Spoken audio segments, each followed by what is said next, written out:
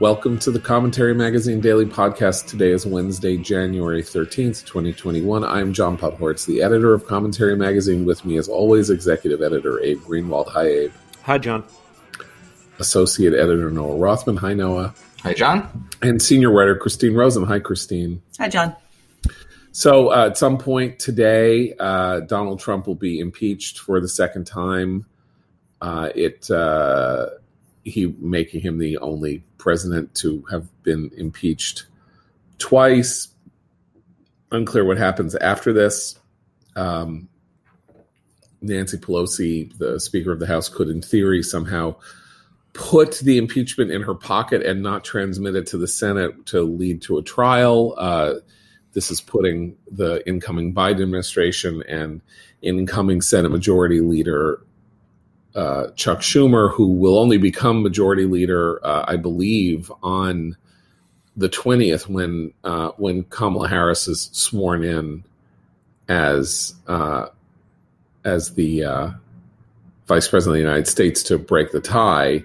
So Mitch McConnell is in charge till then, but the Senate can only meet if 100 senators agree to meet before the 19th of January, and so there would have to be an impeachment trial on the day before, one-day impeachment trial on the day before the inauguration of the new president. So, all of this seems like a muck and a mess. And as I said yesterday, this is why when I wrote in favor of impeachment and removal on the day of the riot on the 6th of January, that it needed to be done the following day, or impeachment needed to be done the following day, so that there could be a trial in the following week. And so now, just like everything else in Washington, however this is going to be done, it's going to be done as badly as possible in a way that mucks everything up and removes whatever clarity might be provided by the impeachment itself. So this is, I think,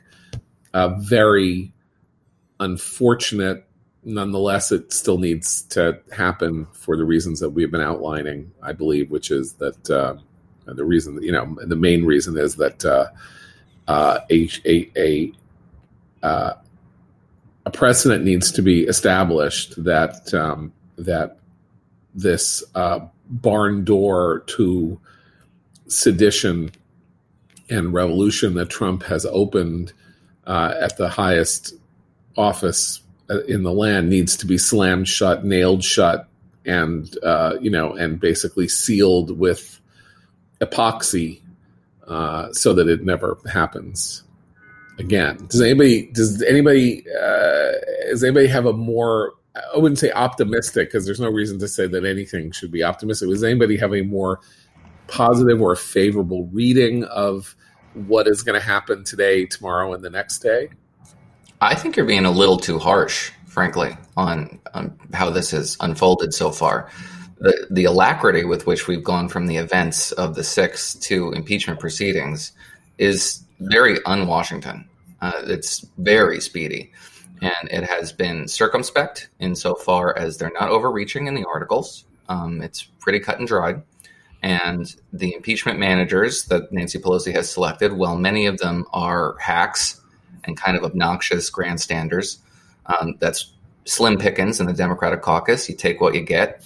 But in selecting Jamie Raskin, I believe his name is, as lead impeachment manager is incredibly savvy, not just because of the tragedy that he has recently suffered, but he's generally a respected member, and suggests that they're not looking for some sort of a series of a partisan vent fest.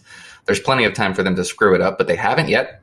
And there are plenty of Republicans who would love for them to be provided an off-ramp by Democratic overreach, and they haven't gotten it. So I think, frankly, it's an uncharitable assessment of Democratic efforts so far. Well, and also the other thing the delay has done, kind of inadvertently, but actually I think for long-term benefit for the Republican side, is it's forced some of these conflicts that we knew to have been simmering in the caucus on the Republican side out into the open, namely Liz Cheney and Kevin McCarthy's fight.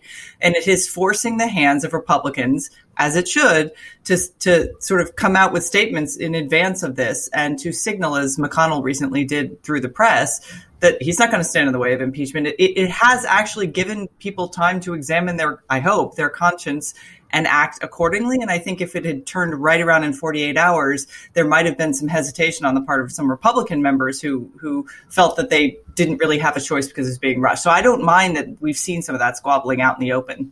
Okay, but Abe, to play devil's advocate here, this morning that impeachment is now going to be debated or voted on, presumably at some point during the day by the House, CBS News came out with a poll that says that 85% of Republicans oppose impeachment.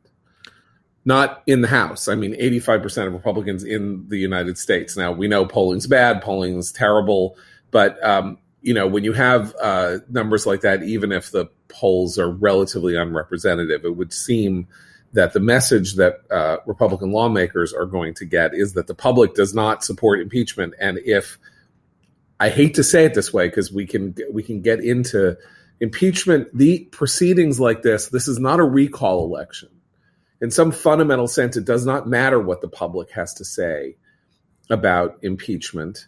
It's a political question, but it is also a procedural question about the separation of powers, the behavior of the president, and all of that.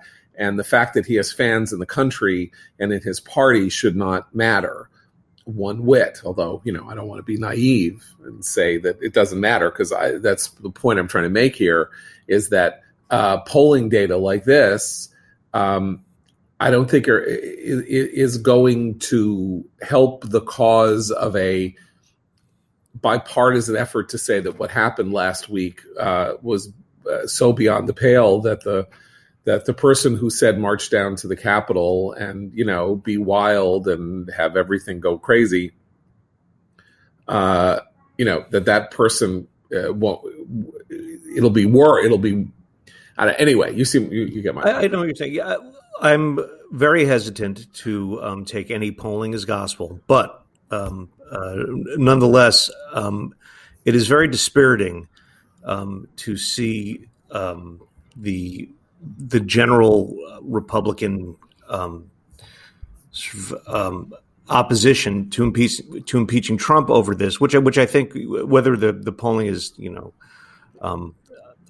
is on the button or just gives a general flavor of things, I'm sure is accurate to some extent, because what we see again and again is that given just a little time, the right, and this happens on the left too, but you can warm to any cause that is bubbling up on your side. You just need a little time to start to, especially when the other side is during that time is attacking. You just need a little time to sort of warm to the cause, to decide that you are under attack.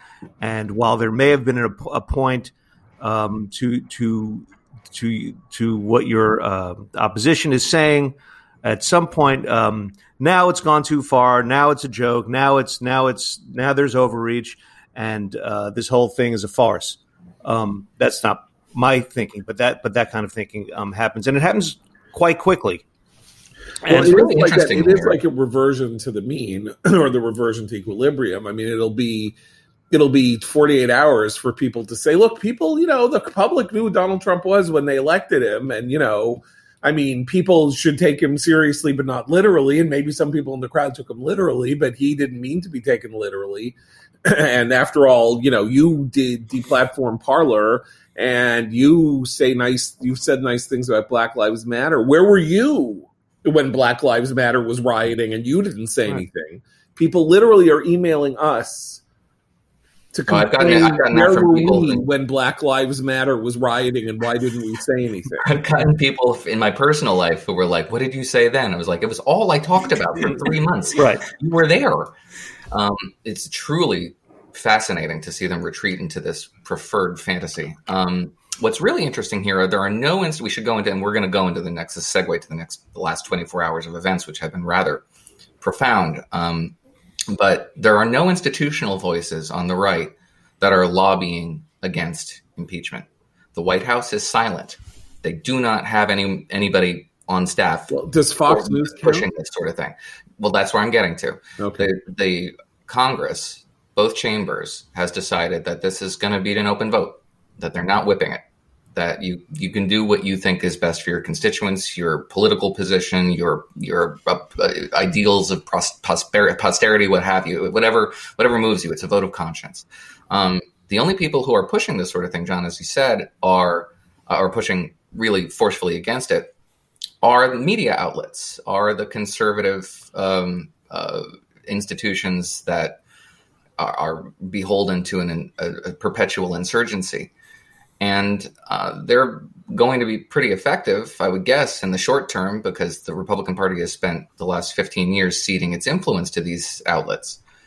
But they also do, but that's not necessarily a permanent condition, because these outlets derive their authority from people in power. It's not the other way around. And it may take a while to get that way.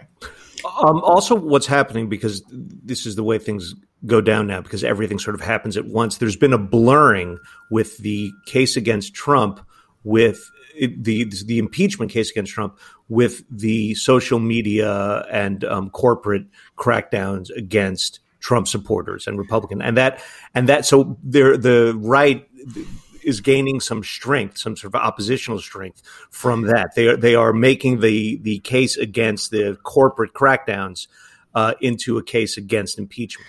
Well, and this is why I think we should be cautious about putting overthinking that CBS poll, because I have a lot of Republicans in my life who were pro-Trump, and a lot of them, the attitude that might be reflected in that poll is like, he's about to be out. Why would you go through all this trouble? What's the big, like, he's about to be out. Whereas I think institutionalists and people like Liz Cheney in particular have been standing up and saying, this is a matter of democratic hygiene. Basically, it's not, and it doesn't matter if he's out next week. It's as you said, John, we're establishing a precedent, a principle that this is beyond the pale, and we will put a swift end to it. So I think, and because if you look at other polling data that shows whether Republicans supported what happened last Wednesday on the Hill, they don't. So I do think we need to be careful about it. And this is a messaging issue for the Republicans, who need to be very consistent about why impeachment is necessary and why they voted the way they did. And in fact, a lot of them are doing so under threat of violence from their own constituents, as are Democrats, obviously, too. But there's a lot of pressure being brought to bear on some of these members of Congress, and it really is a vote of conscience. And I hope most of them make the right choice. But I don't want to overthink this idea that we have these partisan, embedded, entrenched Republican Trump people who are going to oppose anything that comes after Trump. Well, look, I mean, I don't want to, what is that term that somebody came up with? Nut finding or nut picking. Nut picking. Okay. So I don't want to nut pick, but, a newly elected member of Congress, I'm sorry, Marjorie Taylor Greene, the QAnon candidate from, is it Georgia or Florida? Georgia. I can't remember. Georgia, literally tweeted this last night, quote, "President Trump will remain in office. This Hail Mary attempt to remove him from the White House is an attack on every American who voted for him. Democrats must be held accountable for the political violence inspired by their rhetoric." President Trump will remain in office, says a member of Congress on January 12th, 8 days before the inauguration of the new president. Now, again, she is she's a nut. We understand that she is a nut, but 100 and some odd Republicans voted last week to object to the electors in Pennsylvania and Arizona.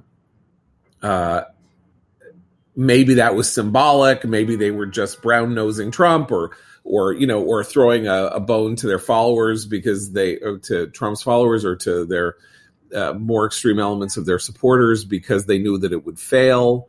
But the message is not clear. It is clear that leading Republican lights, I mean, if you have the number 3 person in the House, Liz Cheney, and most importantly, you have the most powerful Republican in Washington, Mitch McConnell, signaling Liz Cheney is going to vote for impeachment. Mitch McConnell is saying that he will likely, or is indicating he will likely vote to remove Trump or to convict Trump, is the best way to put it now, since the vote will almost certainly take place after he is president.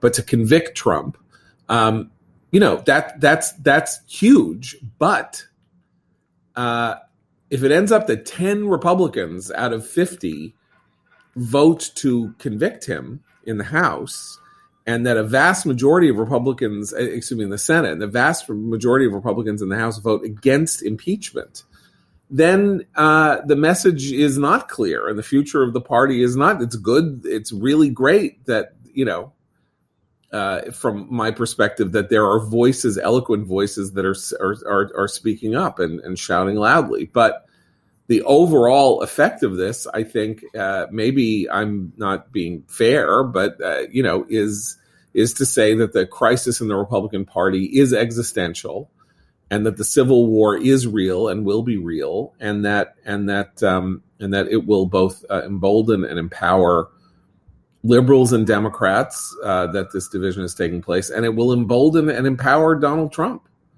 because unless 17 Republicans vote to convict him, and he will be impeached. So this is the weird thing: is there will be a Senate trial. Unless some game gets played, which I think would be very weird, there will be a Senate trial after the impeachment, and he cannot be removed from office, but he can be convicted, and a remedy can be found, like that he can never run again in some fashion, right? But unless those 17 votes are there, the Republican Party is going to end up in a vastly worse position than it was as an electoral machine than it was before. Well, that has always been the case, and that's always why the establishment, as it were, the institutionalists, have never engaged in the hostilities that they were alleged to have engaged in. The Republican Party has been always in a civil war since 2008, according to the press, but it was never so, because the institutionalists always either cajoled or coerced the insurgents in their midst to moderate their tactics or postpone their demands, and when they couldn't do that, they engaged in strategic retreats. As I said a couple of podcasts ago, the establishmentarians were never combatants in this civil war, and it was the case right up until the morning of January 6th, when the Mitch McConnell whisperer, Josh Holmes, former chief of staff, said, "Nobody's declaring war on anything. We're going to get through this." But war was upon them, and Republicans never wanted to absorb the costs associated with internecine conflict, which would mean lost seats, lost influence, lost political authority, and they have engaged in the fight. The war is upon them, and they seem now to realize that there will be losses in the short term, which is better than losses in perpetuity or a fracturing of the party to the point where it ceases to exist. They seem to have engaged in this conflict and, let the chips fall where they may. We don't know how that's going to turn out, but they have never been this engaged in an inter-party fight before, a real one, not the sort of stuff that the press uses civil war as a metaphor. This isn't a metaphor anymore. Well, okay, so Mitch McConnell has been crosswise of the more radical elements in his caucus before, and his strategy has always been, as his book title suggests, to play the long game. When Ted Cruz wanted to shut down the government, he and McConnell loathes Cruz, loathes him. He let it happen because it was sort of like, okay, we'll do this and we'll see where this goes, and we'll see how it happens for you. That part of his way of dealing with that confrontation is to let what he deems to be crazy or irresponsible or something have its moment, to let it discredit itself. And that's a pretty savvy way to play politics. But at moments of crisis and peril, it may not be the way to play politics. I'm not sure there is a way to play politics here, is what I'm saying.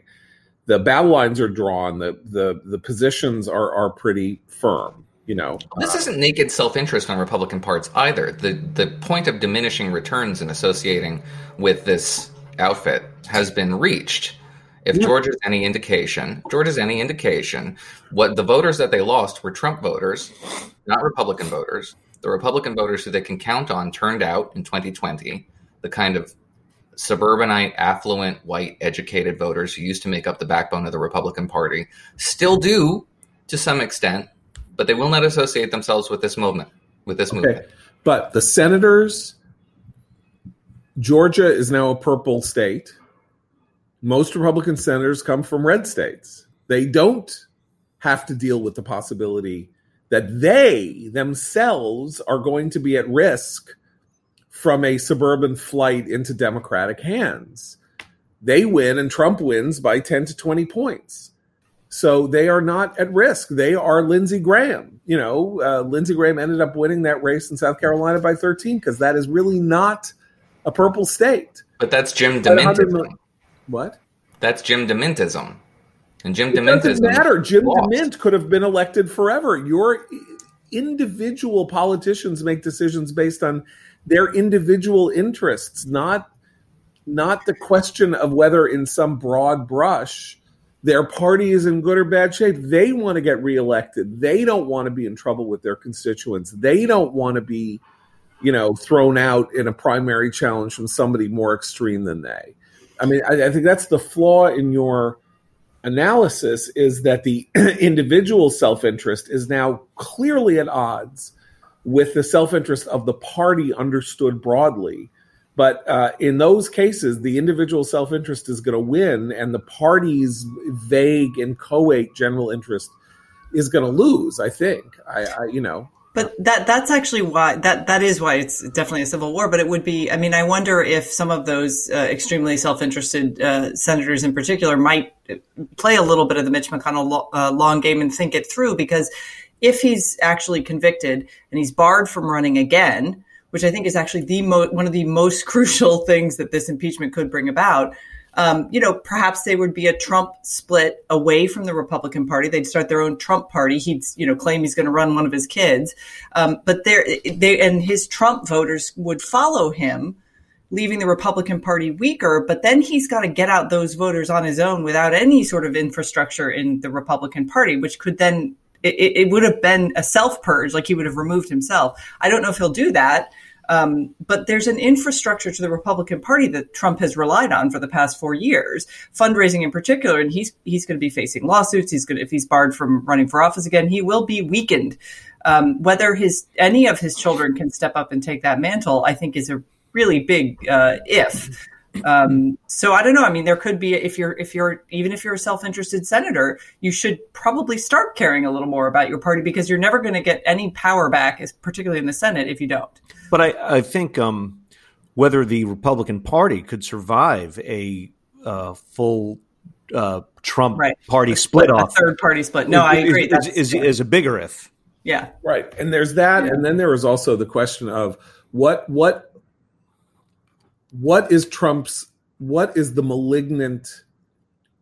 what are the depths of Trump's malignancy? I think we can see, maybe he had an argument in his own head that it was okay for him to go to war in Georgia and that it would somehow help the Senate candidates in the runoffs. Maybe he thought that in his head, or maybe he didn't care, or maybe actually what he really wanted once Kemp and Raffensperger didn't do his bidding was for Georgia to pay by losing its 2 Republican senators, and for the Republican Party to pay because it needed to see who was who and what was what. In the aftermath of what happens this week and Joe Biden's swearing in and Mitch McConnell's indicating that he wants Trump to be removed from office or to be convicted of the charges, and Kevin McCarthy effectively doing the same, even though he says he's not going to vote for it. Will Trump spend the rest of his life attempting to destroy the Republican Party? Or, is that even that? Like, is he a purely negative, malignant force that who is so nihilistic and barbaric and consumed with the passion of rage and revenge, that will be the focus of his remaining years? Or will he have some other complicated idea about winning again or putting, having Donald Jr. or Ivanka run for president or something like that. I find the latter very, I don't know. I don't believe that he gives a crap whether or not Donald Jr. or Ivanka becomes president. I mean, I doubt he cares one whit about them whatsoever. I don't think he cares about any human being on earth. I think he's a pretty evil person, and that even that emotion that he, would want in his narcissism, he would want his children to follow him so that, the family owned it. I see no evidence except, for his huddling around them so that they can't, because of family, they can't testify against him or would be loyal in that way because he could destroy them in different ways. I don't know. And I know this is very dark and very bleak what I'm saying, but do I think that, I don't know that he's disciplined or focused enough to actually care that much about destroying the Republican Party when he has other stuff that he can do that might be more fun. I don't know that that's necessarily fun. I mean, it's fun to do it a bit here and there and screw around with stuff here and there, but he might want to golf. He might want to make a couple $100 million off a website. He might want to do stuff like that. But his attack, so this is actually where maybe there's a better messaging strategy for the Republicans here, which is that he turns on anyone who doesn't do his bidding. And we've gotten a little bit of that. Certainly the inclusion of the Raffensperger phone call in the impeachment charge signaled that. But even if you're loyal to Trump, the message should be to anyone who thinks he's going to return that loyalty. Not only will he not return the loyalty, but he'll try to destroy you if you go against him. And because he's so mercurial in his decision making anyway, and was as president, that could be at any moment. I mean, that I think long term would be even if he's barred from running for office, if he tries to literally go on the offensive against the Republican Party, that's the response. It's like, well, of course he does. Of course he did, because this is who he is. Right. And that's where a lot of our Never Trump friends have been correct and should get, the praise for that. Like, they were right about that part of his personality and how destructive someone with that amount of power, with that personality can be. Right. So I'm just saying that the notion that the institutional levers of the Republican Party sensibly would want to get beyond Trump and to do it, as formally as possible through a process by which he was denied return access to the party. It might be true in theory, but in practice, I don't see how it's going to happen. And among other things, the objections by his followers are not that easily dismissible. I know we keep talking about how this is why the 14th Amendment talk came up this week in relation to what Congress might vote, because the 14th Amendment provides a modality according to which someone can be denied the right to run for office again. It's in the 14th Amendment that if you are seditious, you can't serve in the but Donald Trump cannot be president again has a bill of attainder quality to it. The bill of attainder is the law that is banned by, I believe, the Sixth Amendment. That's it. You can't write a law that is aimed at an individual person. You can't say Christine Rosen needs to go to jail. Like, you can't do that. And it's important to hedge against tyranny and against the mob. I mean, a bill of attainder is unconstitutional. That's what I'm saying. But you're describing a provision that is in the Constitution. No. I'm not talking about the 14th Amendment. I'm talking about what happens in removal.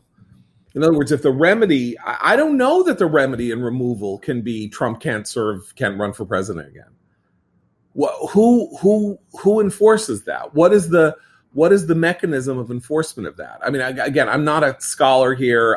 I'm saying that it was an interestingly canny idea to invoke the 14th Amendment, because it is the only provision that we know of that says someone is barred from running for office again. I don't know that you can bar Donald Trump from running for office again, even if you convict him.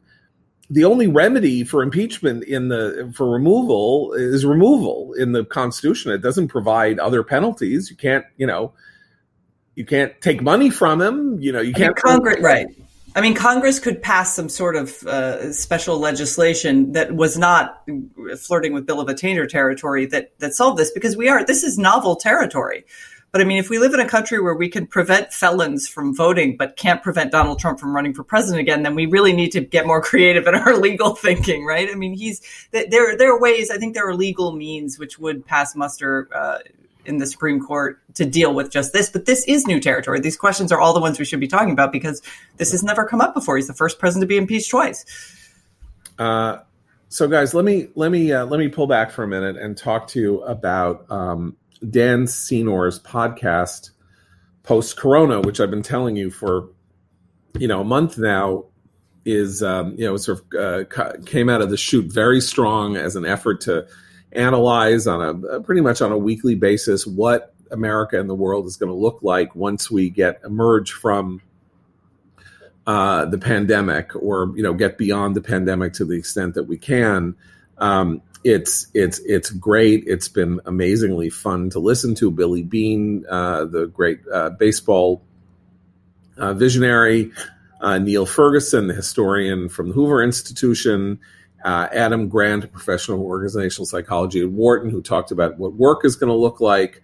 But the new one, I really commend to you. Go to your Apple Podcasts, go to Stitcher, go to Google Play, so you can listen to Dan's new podcast with Yonatan Adiri, who talks about why it is that Israel has a country of 8 million people, has now achieved 10% of the vaccinations on the planet Earth in about the same amount of time that we in America had the vaccine. They had the vaccine, and they just went to work to vaccinate everybody as quickly, as broadly, and as efficiently as possible. It's a kind of miracle.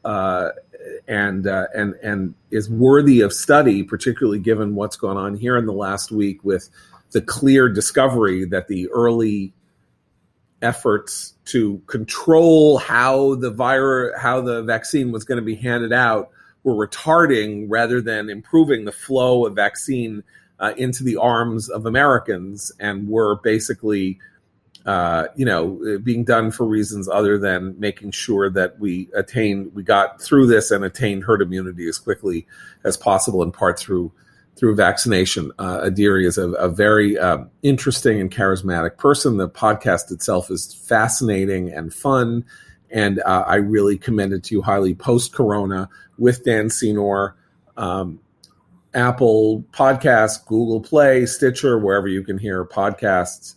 Go do it. You will thank me for it. So the Republican Party's Solons are divided.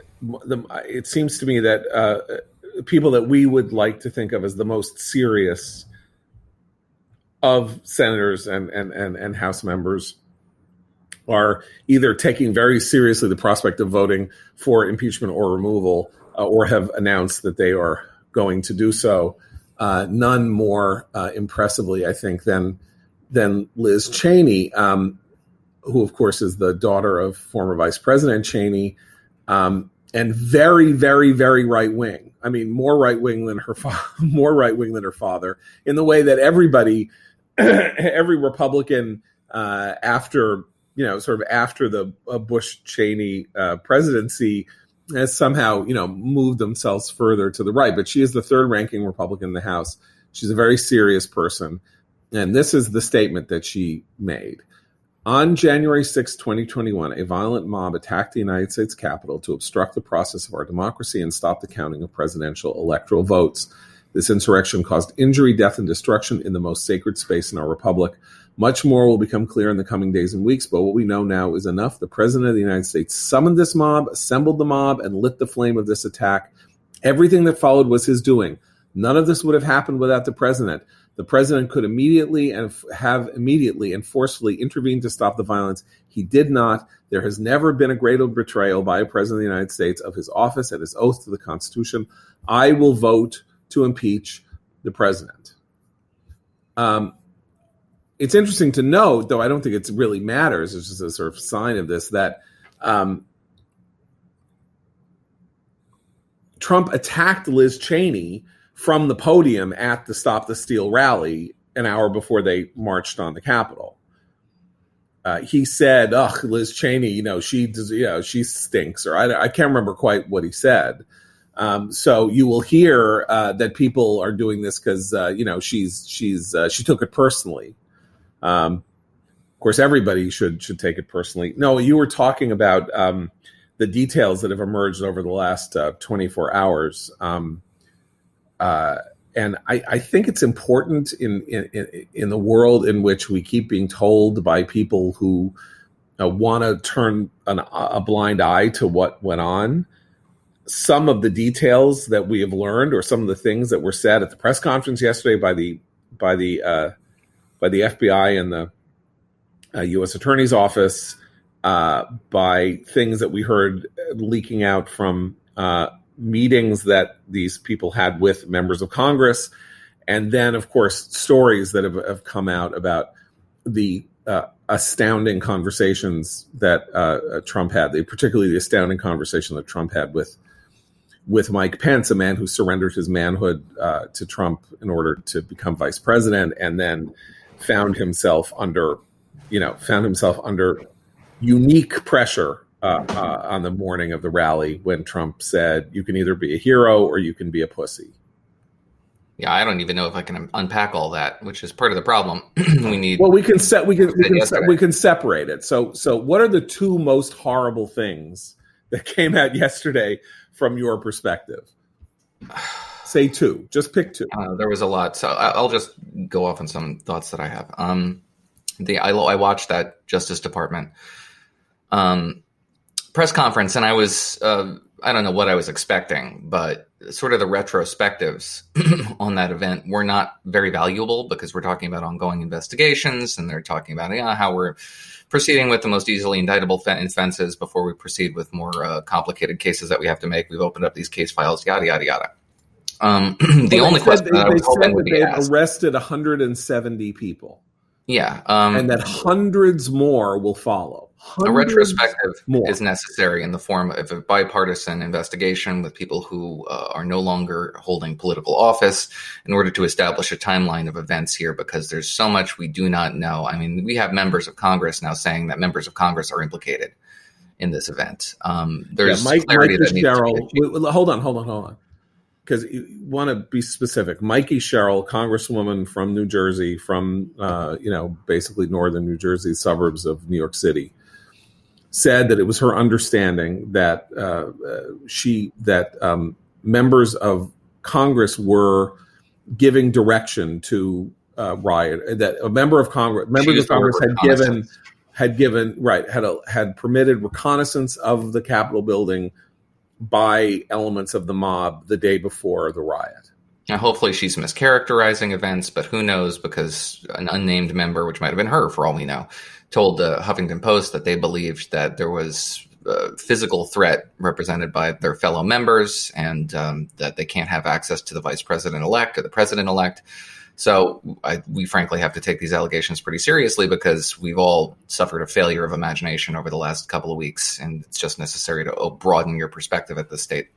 What I wanted to hear from that press conference from the Department of Justice, insofar as it is possible to talk about these sort of things without jeopardizing intelligence, what measures they are taking to prevent further acts of insurrectionary violence. Because what we're hearing from people in the Pentagon, for example, are very unguarded statements about how, Washington is under threat here over the next week or longer, but we cannot necessarily sap the National Guard's reserves from the 50 states, because they need them too for similar acts of insurrectionary violence directed at their state legislatures. This was not presented as sort of a maybe, sort of like it could be kind of just a contingency. This was pretty unambiguous about what's about to happen. Which we talked about before as a possibility, but now it seems like an inevitability. And we have all the time in the world to get a proper retrospective of events here. In fact, it's impossible to move forward without them. But we're in the middle of a crisis, and the crisis is ongoing, and it's not going to end until January 20th, and probably after that. So a forward-looking perspective is what I had hoped to hear, but no reporter was inclined to ask those questions, unfortunately. Well, I mean, I think we know, at least in Washington, that the city is going to be an armed camp to the extent that it can be. I mean, it already is. I mean, I drove around yesterday. I was telling you guys, I mean, it's, they have no scale fencing surrounding the Capitol and the White House, some with razor wire. There are National Guard troops stationed everywhere. I mean, the walk I usually take down to the Lincoln Memorial, and you can't even get close to the mall, and they're going to have extreme restrictions, and they've all already started with those. It's actually, many days out versus what they usually do, which is kind of throw up some of the security measures a couple days before. This is now, like, the state of emergency has been declared. Everything is now in motion. And the folks who are in, Secret Service and federal police say this is the biggest security event for some of them in their entire careers. People who've been, in Secret Service and elsewhere for, 30 years. Go ahead. Sorry. Well, I have a question because I don't know quite what to think of this. What do we make of the letter by the Joint Chiefs to the military? The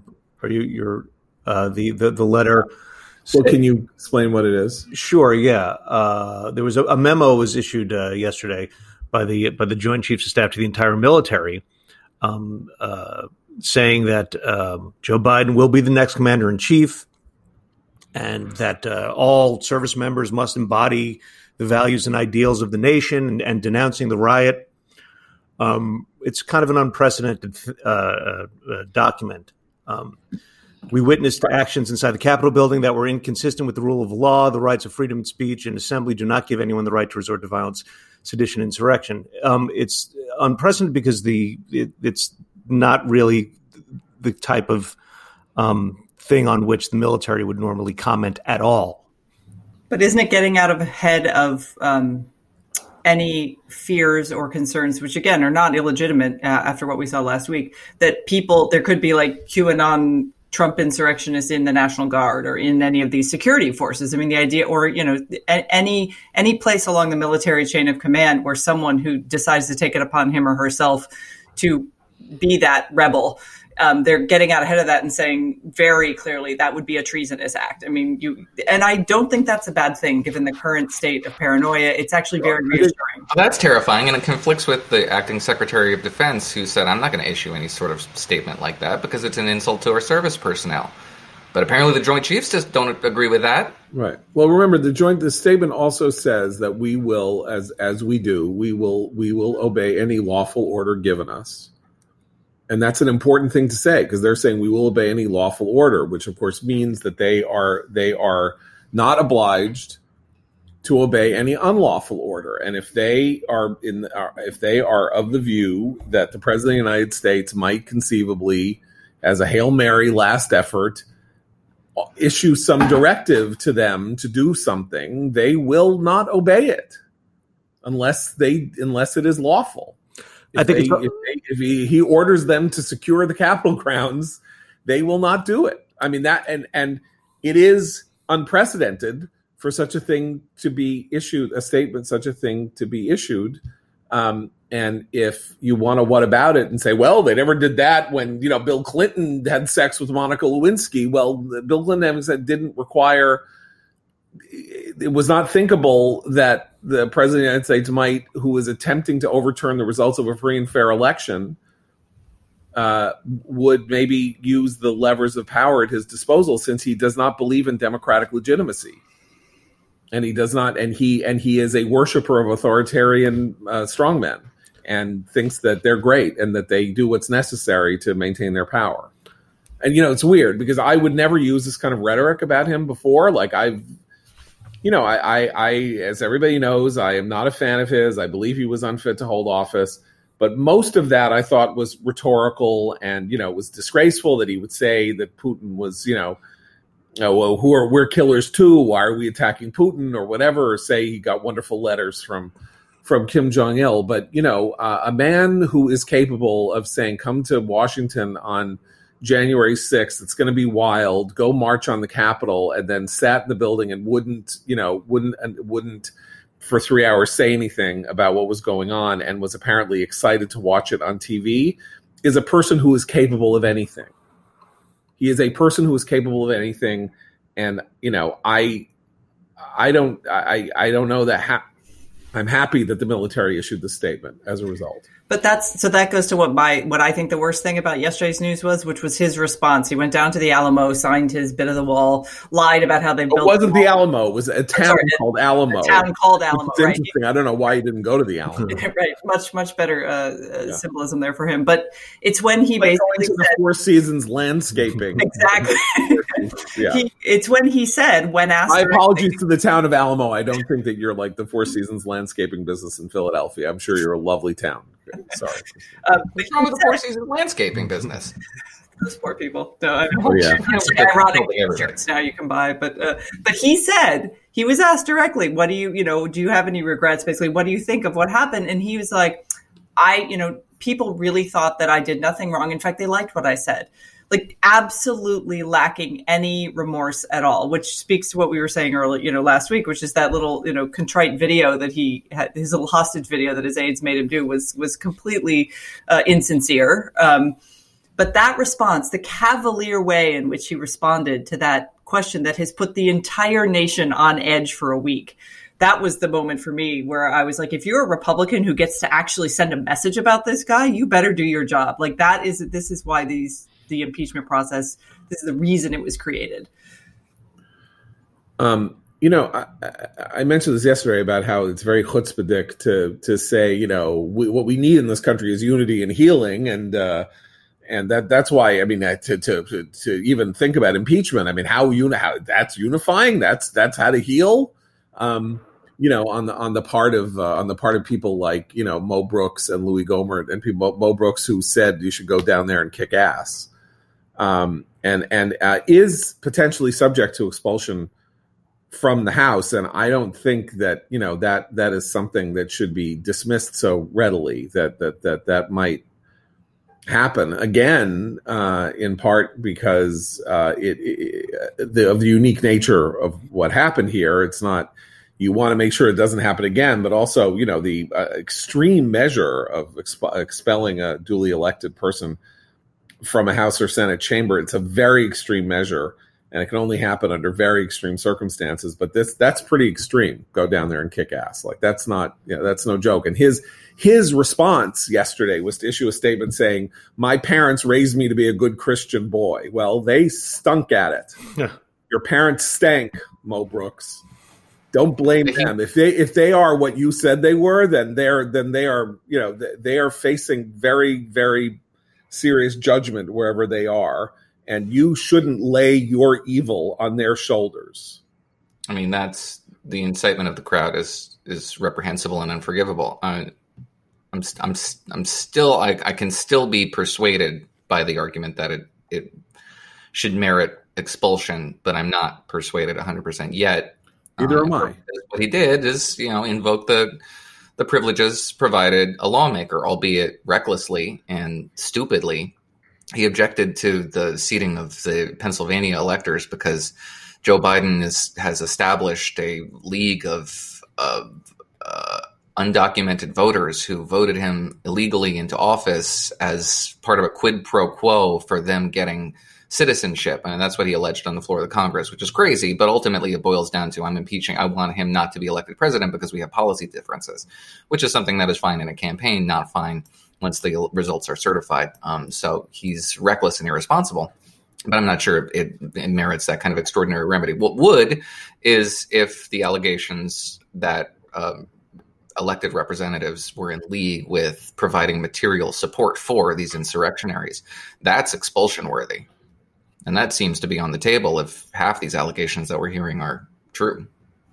Well, and I think, but I want to say one thing about of caution about what was said about that, and there's been a lot of this percolating on the Democratic side, understandably.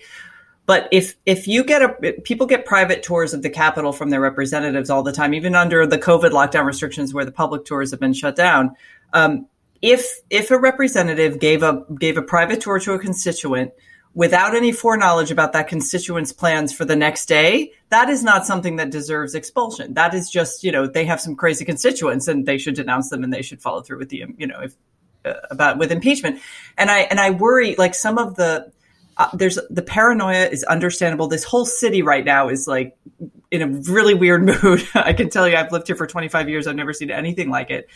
But I really hope our elected leaders will just calm down a little bit with airing those suspicions publicly, and particularly taking them to the media, because that doesn't help right now, because it is, as Noah said, it's an ongoing investigation. We actually need to have faith in the institutions of justice that are now pursuing these actions, and to have faith that they're going to do so without, further inflaming conspiracy theorists and spreading wild rumors, especially given that, we're inaugurating a new president next week. Okay, so final question.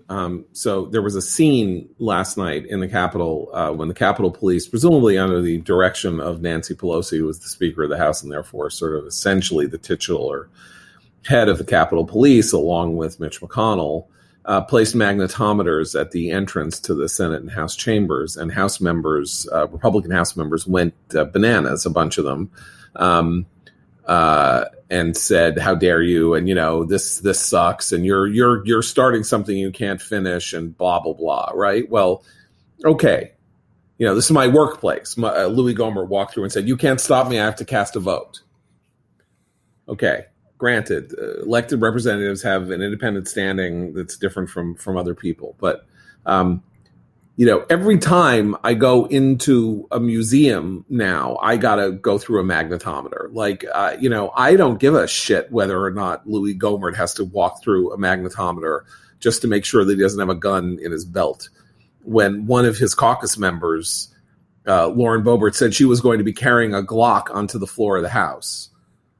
I mean, these are bad times, a bad moment, bad things are happening. People need to feel secure. So Louis Gohmert can't go through a magnetometer the same way everybody else in the country has to wear a mask, and they're standing on the floor complaining that they have to wear masks. You know what? These guys they're just antinomian. They are asserting a kind of privilege that they claim elites assert all the time to behave however they wish to behave. Yeah.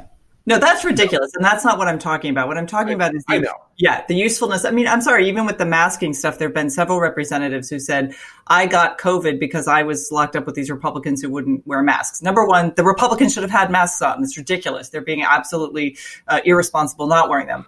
There's also no evidence that those people got COVID from that. The Democratic caucus invited a COVID positive member to come to Washington and cast a vote on the floor so that Nancy Pelosi was assured of her speakerhood.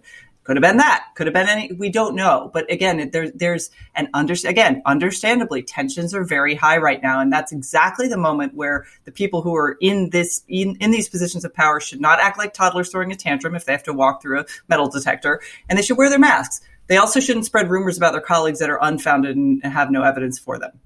Absolutely, that's absolutely true, and and COVID shaming and all of that is itself a kind of repulsive impulse in many ways. That said, once again, I don't think that there is a comparison between people saying I'm not going to wear a mask, and you can't make me wear a mask when you can't go into a store without a mask. Right. And maybe they don't think that that's fair, that you shouldn't be able to go into a store without a mask. Republican members being sort of mask libertarians or something like that. But too bad people have to go into a store and too bad they need to wear a mask they're inside a building in spaces where they yell, which is how COVID spreads through spittle. And they yell at each other. They were doing it on the night of on the night of January 6th, the morning of January 7th, yelling and screaming at each other. Spittle flecks out of their mouths the way it does invisibly when people yell or sing. So be a civilized person instead of a repellent goon like the people that we see on tape. Yeah, okay, fine. So you represent them? Fine, represent them. Be judged morally by people when you behave that way. And the people in the Capitol Police who are staying there being abused by Louis Gohmert and these other people screaming and yelling at them, they didn't put the magnetometers up. It's like yelling at a TSA person. They're not responsible for the policies. Leave them alone. Like, what is the matter with you people? I mean, it's cringe-inducing to think that one shares the same country with them if they're going to behave like this a week after, a riot took over the Capitol building. and the Capitol policeman crushed, a Capitol policeman smashed in the head and killed, another one dead by suicide, others apparently on the verge of suicide. Like, they saw things, and things were going on in that building that we don't have a full reckoning of, which is what Noah's talking about. I mean, we don't have a full reckoning of what happened during those 2 hours, but we have watched all those videos on YouTube of what the people were doing and saying outside, and they were terrifying, and they were no less terrifying than a jihadist ululating in front of in front of a screen, in front of a camera somewhere in Yemen. I mean, they're no different. They were psychotic, psychopathic people with murder in their eyes, and there are hundreds and hundreds of them. That's the thing here that makes this qualitatively different. The rally, there were 25,000 people at, probably, and they should not be blamed, even if they indulge in the ideas. And that's where the Democrats and liberals are going to overreach if they start targeting everybody who wanted to show up and say that they thought the election was stolen.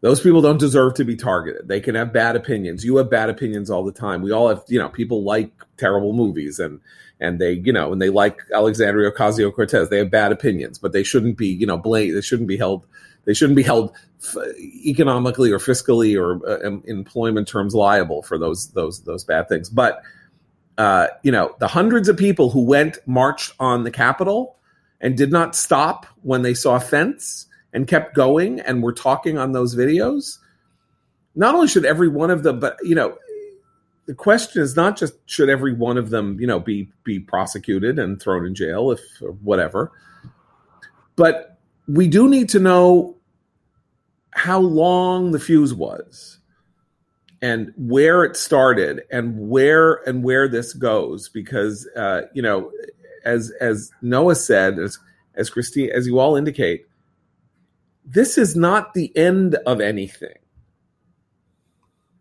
This is not the end of anything. Jim Garrity, our friend at National Review, made a very interesting parallel on their podcast yesterday.